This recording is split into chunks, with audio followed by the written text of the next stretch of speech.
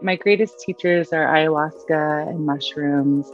I was so excited and honored to be invited into an ayahuasca circle and really wanted to go to the source of my traumas, go deep into this work. And while I entered those spaces, I had to navigate different kinds of microaggressions. Someone touched my hair, someone asked me if this was my skin tone.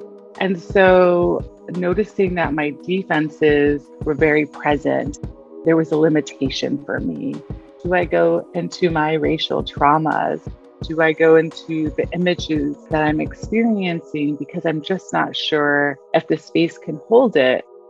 I needed to be in a space that could hold racial trauma, but also be in a space that where people looked like me, that had similar life histories, and was able to find it.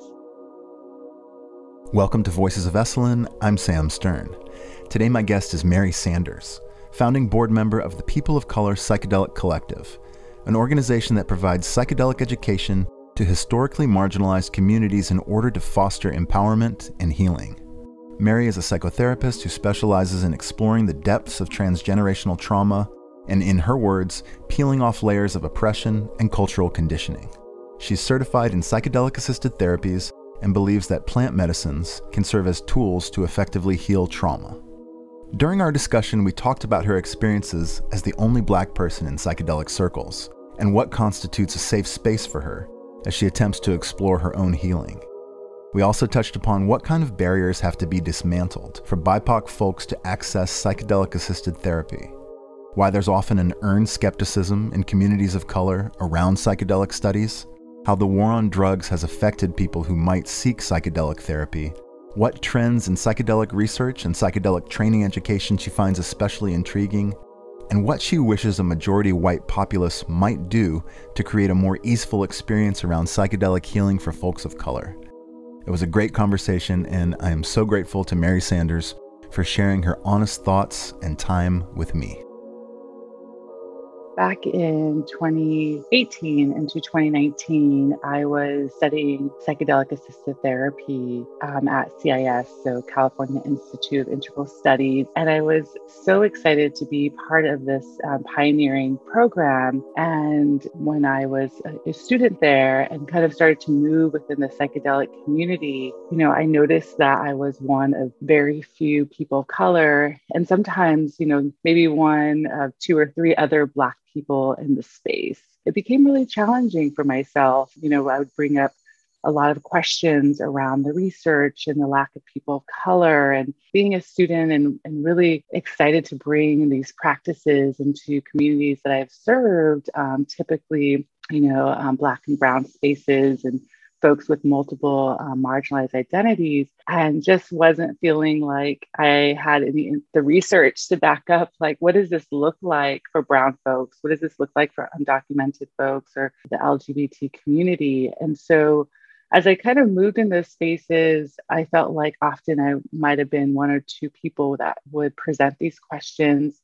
They might be dismissed or invalidated, and noticing that I'm slowly kind of shrinking in those spaces and still wanting to hold this really important and strong voice, and also acknowledging my place of privilege to, be a licensed practitioner, a social worker, and be able to access these certificate programs that are very expensive. And, in these spaces, I realized that I often felt depleted. And, I had to take these conversations to my therapist and really work, on supporting my voice and then talking to other people of color. And so being part of the People of Color Psychedelic Collective, I noticed that I felt more energized and nourished and excited, and realize that, wow, I'm sure other people might feel the same way.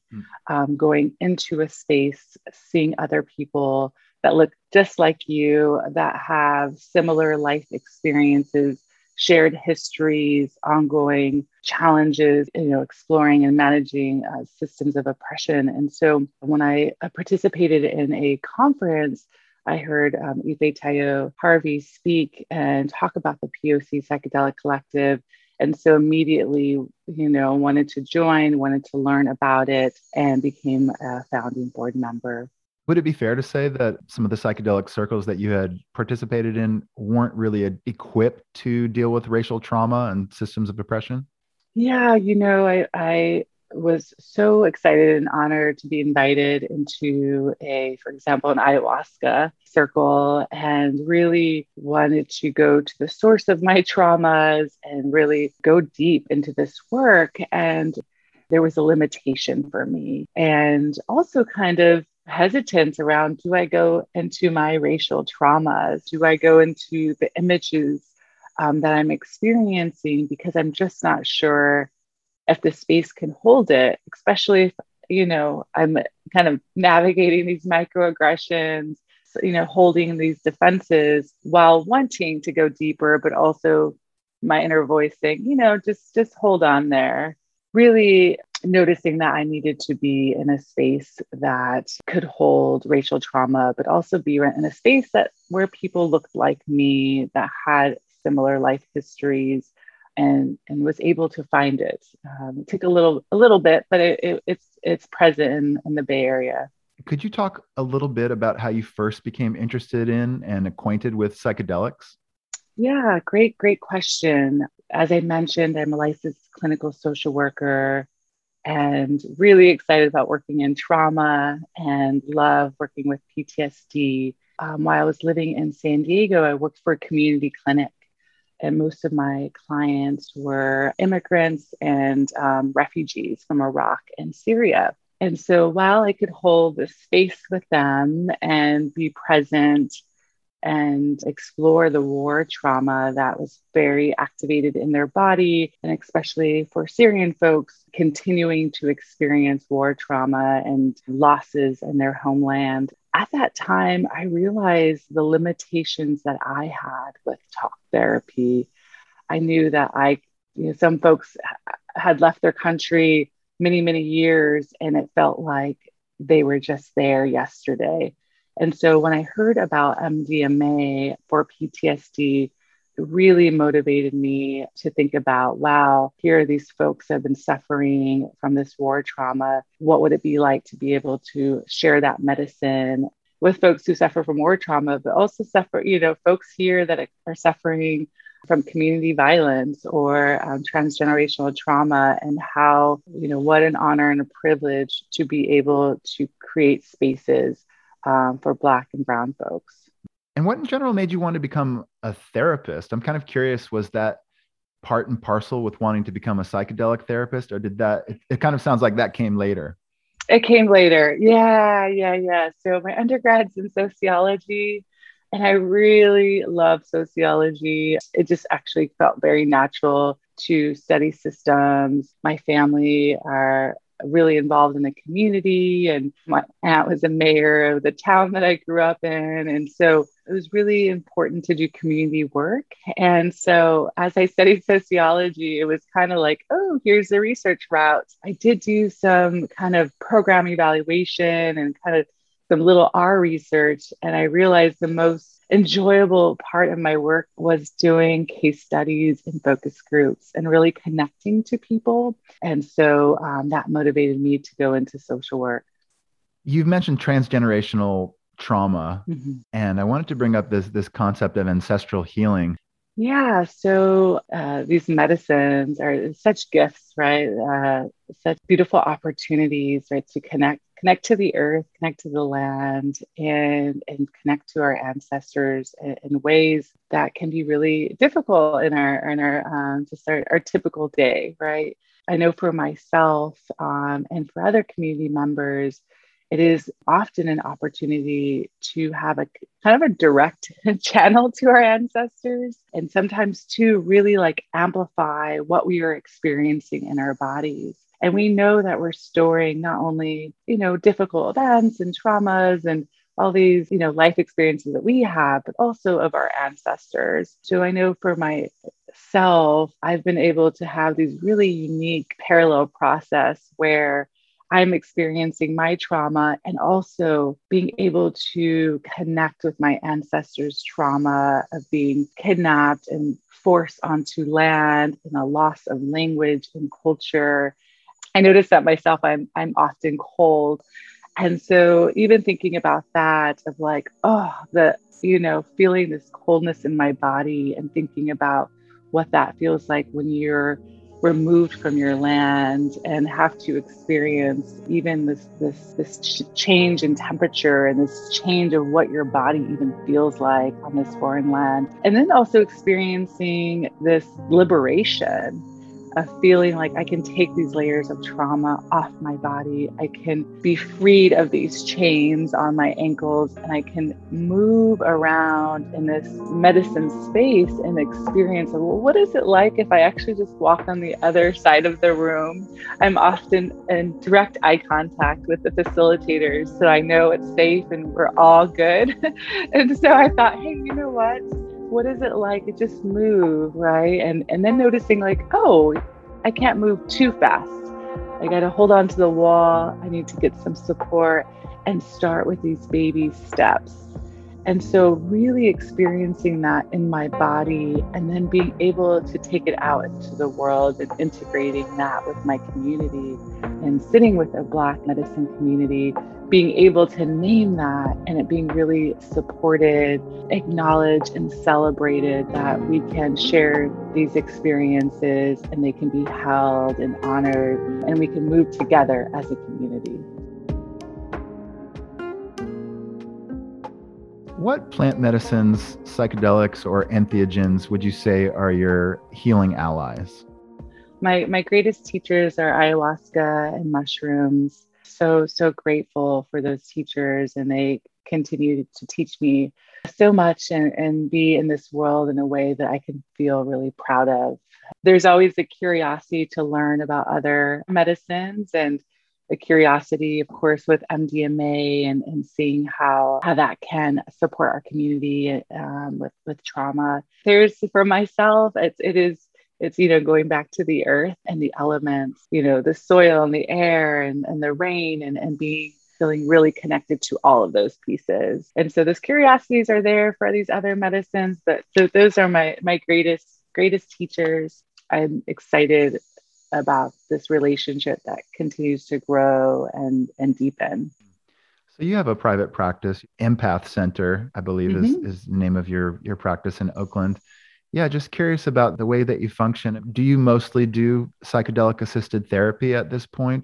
Yeah, so at this point, I work with all people of color. I work with folks who have their own practices with different medicines. So they may be working with microdosing mushrooms. They may have their own ayahuasca community. And so we are bringing those experiences into therapy. And we are, thinking of ways of how do we continue to integrate, right, those messages, those teachings from those spaces. I'm in training. I'm in my advanced year in somatic experiencing psychotherapy. And so being really in the body and really helping my clients connect to their body, connecting, to, right, the sensations, to our breath, to our impulses, really empowering those practices so that as they continue to work with medicines, they have, right, the tools to go deeper into the experience. And then I also am part of supporting integration in our Black medicine community. And so after we meet, we often will come together and potlucks and sharing circles and play music. And for myself, really community mental health is my background, and really thinking about how does the community continue to move the medicine. And so I feel as like my private practice is really supporting folks in their integration work, as well as building the skills so that they can deepen their relationship with medicine. There's this existing historical paradigm of Black folks being experimented on. For instance, the famous Tuskegee experiment, where Black men, some of whom had syphilis, some of whom did not, were studied without informed consent and without being given penicillin. In your opinion, does that kind of thing add to skepticism within communities of color around medical studies, psychedelic spaces? Absolutely. that's one famous experiment that we are all aware of. But if we look at history, there's a great book called Medical Apartheid. We look at, how Black bodies were experimented on a lot of different medical procedures, and a lot of gynecology practices that we use now were used on, Black bodies without any anesthesia, anything like that. So there is caution when there's new research. There is caution when we've only seen like white folks, right, using psychedelics, like, oh, that's a white folk thing. And so, and part of being with people of color, psychedelic, is really providing the information in a way that intersects all of these pieces. And so thinking about not only the research part, but also if we are working with psychedelics in our communities, we need to be aware of the harm that can be caused as being highly profiled and surveilled by police. So there's the research part. And I think, any type of research, we do want to be really informed. We want to know who's the board, if we have any grievances. We want to also just be really thoughtful and ask questions around, are there practitioners that have worked with racial trauma? Are there other practitioners that are people of color? And really asking these questions so that while we have this access to research, it's also being held in a culturally attuned way.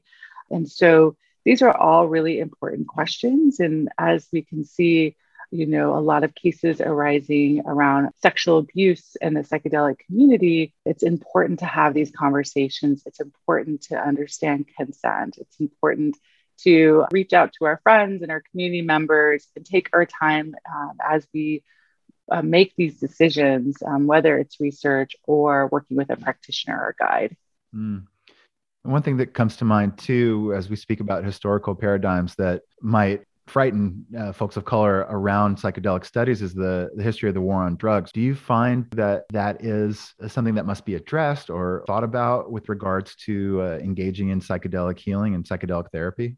Absolutely. We can't talk about psychedelics without talking about the war on drugs, right? There's folks that are imprisoned right now for cannabis. While many of us can move freely with cannabis, while there's a whole industry, cannabis industry, it is important that we are aware of the barriers to access psychedelics and how people can be targeted and profiled and arrested. And so I think it's really important for folks to be aware of their local laws, to be informed and educated around holding spaces, ways to de-escalate, and to really avoid, right, engaging and involving any police. And so part of being in the POC Psychedelic Collective is creating spaces to have those conversations so that folks can feel more confident that we can all make decisions to keep ourselves safe and think about, as I, may have access to psychedelics, continuing to hold space around the war on drugs and the people that continue to be harmed and arrested and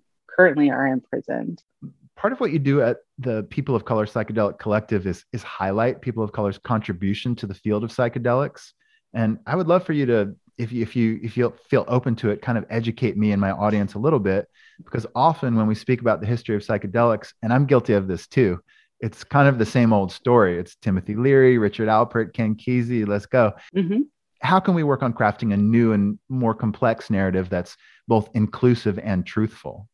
Right. And I, so often, right, we talk about these people and even in the, some of the classroom environments I've been in where it's like psychedelics just happened, 50 years ago.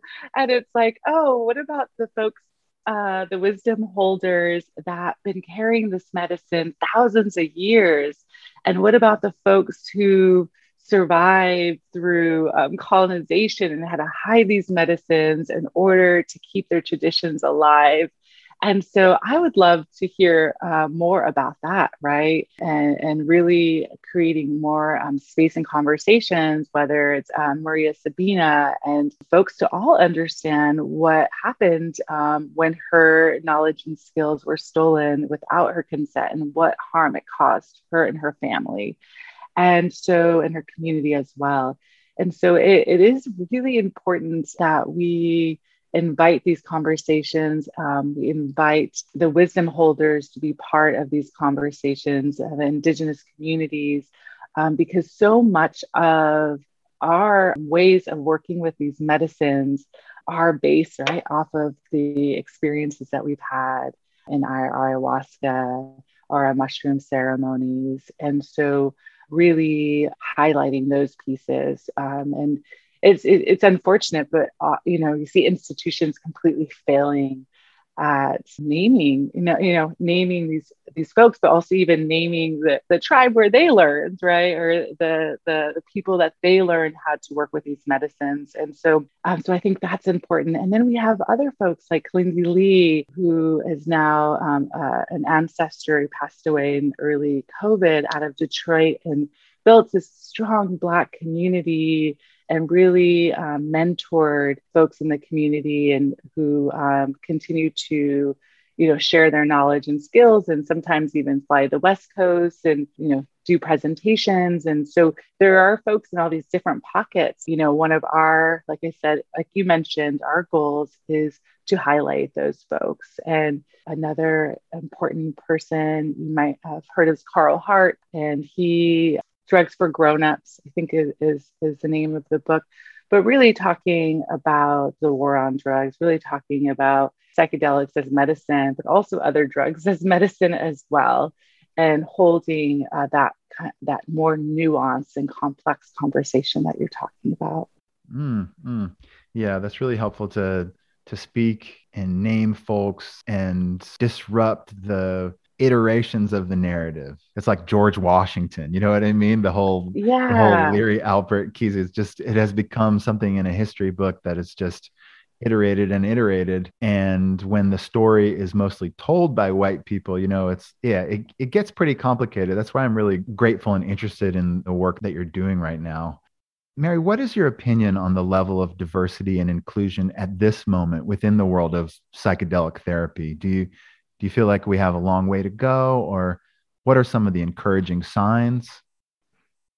Yeah, so I'll just speak to kind of my experience in the U.S. because this was where I operate. But we have a long way to go. When I enrolled in psychedelic assisted therapy, I thought psychedelics, paradigm shift, disrupting mental health, challenging systems, really, bright-eyed, bushy-tailed, very, very excited. And then what I slowly learned is that these practices are within these institutions that continue to perpetuate the systems of oppression that are already present. If I enter a classroom and the professors are mostly white and the teacher and the students are mostly white, then that's what we're going to see. It really has to start in leadership, and it really also has to come from an anti-racist model.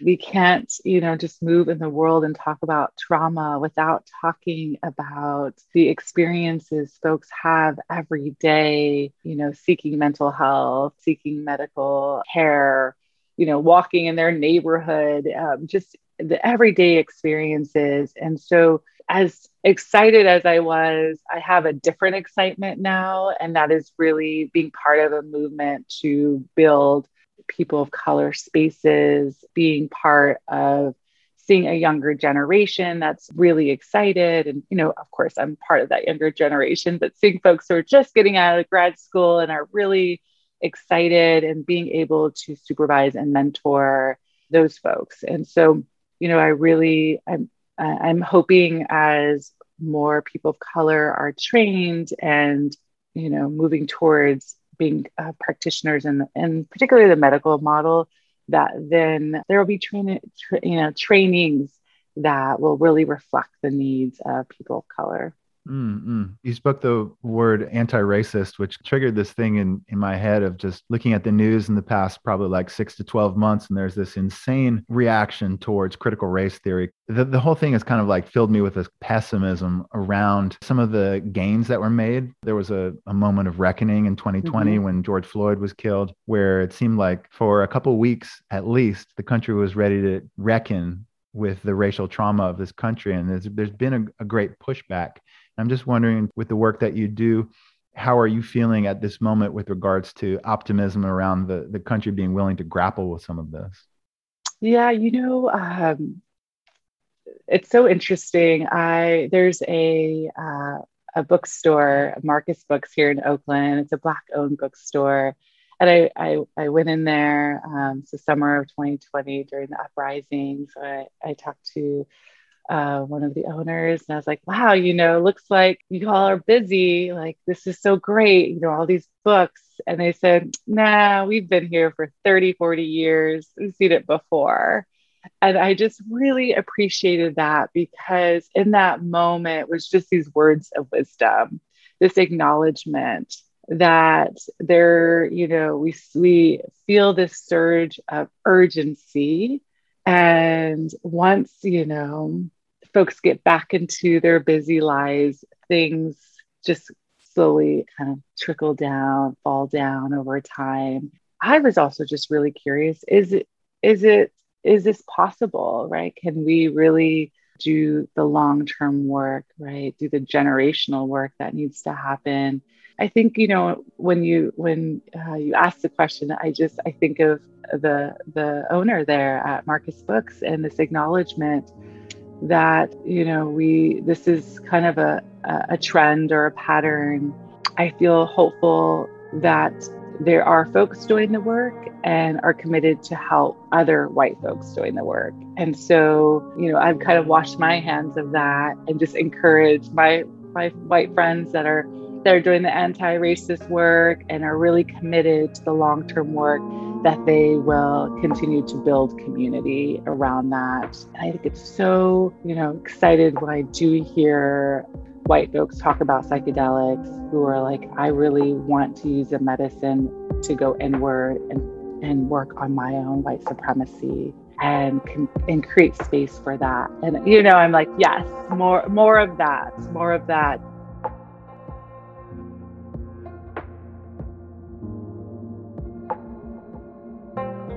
One question I always kind of ask the folks who I interview around the question of psychedelics is, are you a psychedelic evangelist? Do you believe in the powers of psychedelics to do large things like change culture, help us interrogate ourselves around issues such as racism? Or are you, Mary, amongst the camp that's a little bit more, not skeptical, but a little, you want to pull a little bit back and you say like, well, not necessarily, just because you take ayahuasca, you may not actually be equipped to build a better society?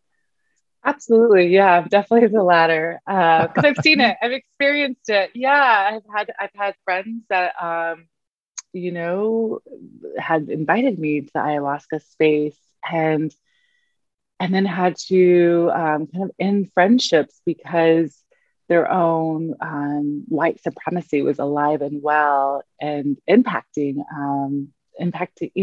me and our friendship. Tony Moss is a facilitator that I work with, and he says the ceremony begins when the ceremony ends. And so we, going into the circle, working with the medicine, feeling that sense of oneness, which is an amazing experience. It's nothing like anything else. But what do we do with it?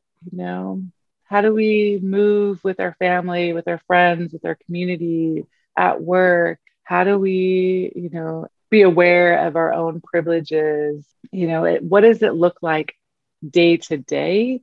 How does that integration work look like? If we are just moving with white people and that are not going to challenge us or reflect some of maybe our problematic behaviors or question us, then we're just going to continue to move in the same ways. We may continue just to help people that are closest to us, right? That we know, that's already in our tight circle. For myself, I just find the integration work so important. We can have all these downloads and messages and visions and all this beautiful stuff. And this is the same with therapy, right? We can have this exposed, these deep moments in talk therapy, but how do we integrate it? How do we want to move in the world differently now that we've received these messages? What do you wish that a majority white audience Mm-hmm. might know or learn about a BIPOC perspective on psychedelic healing? Mm. Yeah. So, I think, folks who are moving into this space specifically for healing, there's that shared experience, right? Knowing that there's this pain that we've been experiencing, this suffering that's present for us, and we're moving in a way that doesn't serve us anymore. And so, right, we all have that in common, regardless of our race or gender. And we have these other layers that we have to be aware of. This is a nuanced conversation. Just recently, I was studying about autoimmune disorders and how to support that with the somatic practice. And in that conversation, we're just talking about autoimmune disorders and symptoms. And so I raised my hand and I talked about we can't talk about autoimmune disorders without talking about the history of this country, right? Autoimmune disorders are often related to extensive trauma, often related to, go on because of poor access to medical care, poor access, the need to manage chronic stress, right? And so I just bring that up as this example that it's all interconnected. You really have to look at the whole picture. And the only way we can do that is by choosing to move forward with our own education, to maybe get out of our comfort zone, be part of different organizations, take these risks so that we can learn more about ourselves and see the world, from a more expansive state, which, we often are seeking with psychedelics.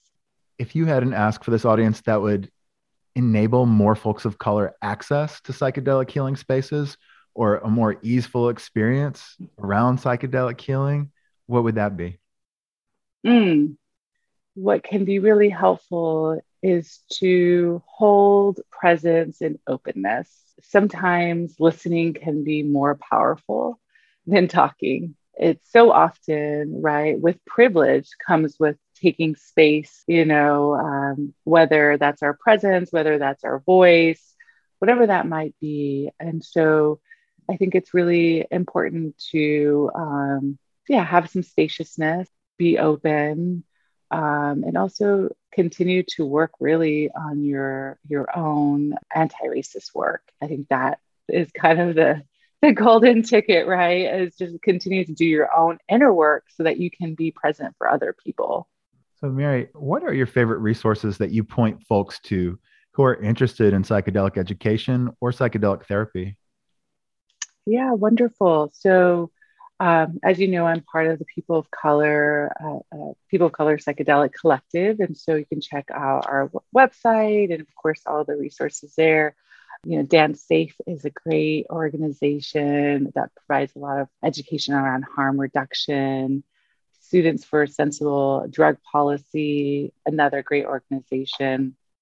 There's also Ancestors Project that often provides education and connection to community gatherings and opportunities for trainings. One of my dear friends here in Oakland is is a founder and owner of Doorway Therapeutics and is creating pathways to ketamine-assisted therapy. So I think that's a really great resource to learn more about. And then there's all these other new ones that are popping up. I know, for example, SPORE in Colorado, they're doing a lot of great policy and advocacy work. It'll be interesting to see as things change over time, and really exciting to see, right, the diversity that can come from that as new orgs are developed because of a lack or a gap in services. And how might a prospective client of color find an appropriate or like-minded therapist to guide them through a course of psychedelic therapy if they're interested? Like I mentioned, I learned about My Medicine Circle through a conversation actually I overheard. And I was like, hey, I am hearing that you're going to have a Black medicine circle and I need to be part of this. And so, I think what's really exciting about the community gatherings is that people can build community, and in that community, identify referrals. So if someone, is looking for ketamine assisted therapy, like that is legal. There are clinics. Like I mentioned, Doorway Therapeutics here in Oakland provides care. And then, of course, there's places all over the country. But of course, if you're working with, psilocybin or other medicines, often it's word of mouth. It seems like now there are people who might be organizing people of color gatherings that are going to the Amazon and doing that kind of work. So I think those opportunities will slowly become more and more available as people kind of develop their own organization around it. But we are really, really close to MDMA-assisted psychotherapy being legal and probably psilocybin-assisted psychotherapy being legal at rather soon. Is that true? Yeah, I think within the next couple of years. What year are we? So probably the next year or two, definitely for MDMA, absolutely. And that's really exciting. And, there are more people of color. There are more opportunities for people of color to be trained in the MDMA model with MAPS. I know that they had a training for people of color about 2 years ago, and there might be another one. So that's really exciting to get more and more people trained. So as these clinics are open, folks can have an opportunity to choose if there's someone that looks like them or has their shared history, and that being part of like your healing work, right? Being empowered to be like, yes, there's other people. And I would love to consult with these two practitioners compared to being like, oh, I'm stuck with this one MDMA therapist, and that's all that is all who I have available. So I'm really, excited that more practitioners are being trained. Of course, not at the rate, right? There's just going to be such a great need. But hopefully there's more and more trainings will become available. And looking maybe like 5 or 10 years ahead in the future, how do you envision your own healing work and your own healing practice being embodied?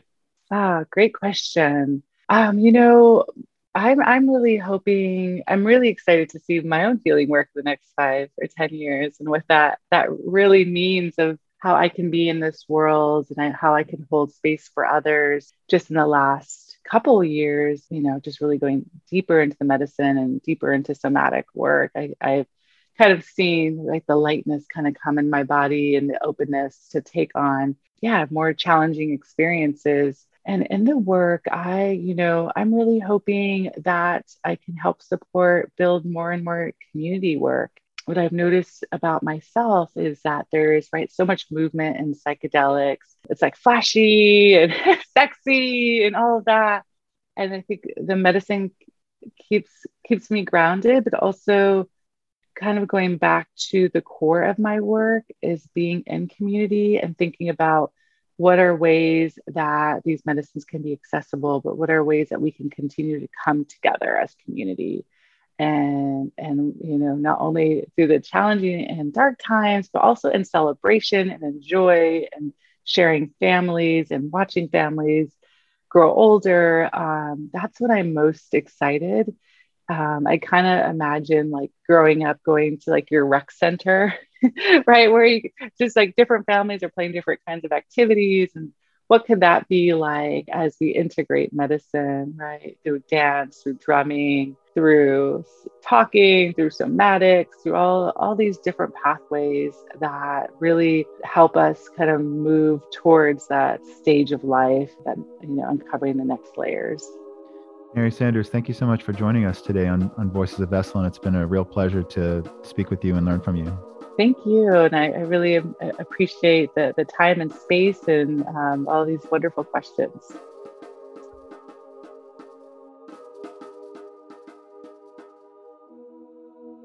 Thank you for listening to Voices of Esalen.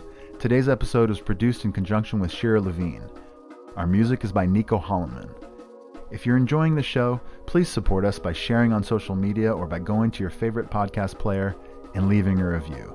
It really does help. Until next time, be well.